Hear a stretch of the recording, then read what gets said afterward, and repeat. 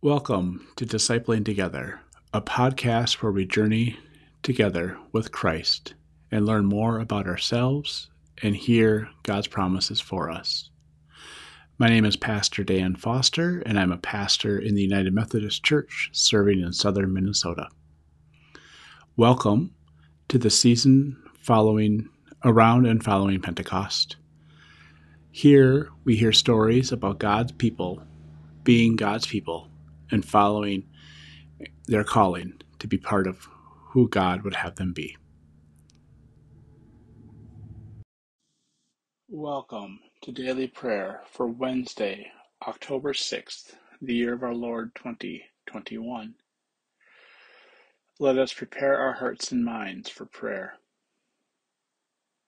Grace and peace to you from the one who is, who was, and who is to come, from the seven spirits before the throne, and from Jesus Christ, the faithful witness, the firstborn from the dead, sovereign of the rulers of the earth.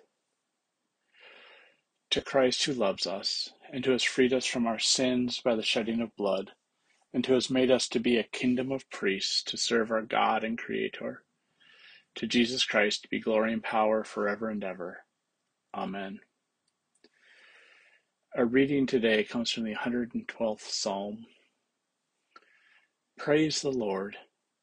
Those who honor the Lord, who adore God's commandments, are truly happy. Their descendants will be strong throughout the land. The offspring of those who do right will be blessed. Wealth and riches will be in their houses. Their righteousness stands forever. They shine in the dark for others who do right. They are merciful, compassionate, and righteous. Those who lend generously are good people, as are those who conduct their affairs with justice. Yes, these sorts of people will never be shaken. The righteous will be remembered forever. They won't be frightened at bad news. Their hearts are steady, trusting in the Lord. Their hearts are firm. They aren't afraid. In the end, they will witness their enemies' defeat. They give freely to those in need. Their righteousness stands forever. Their strength increases gloriously. The wicked see all this and fume. They grind their teeth, but disappear to nothing. What the wicked want to see happen comes to nothing. Would you pray with me? Gracious God, help us to hold fast in our faith, in the faith you've given us, in the faith we continue to receive from you, that we might be able to confess our love for you and pass that love on so that all might love you and all might take strength in you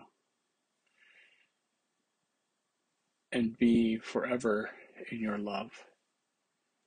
Amen.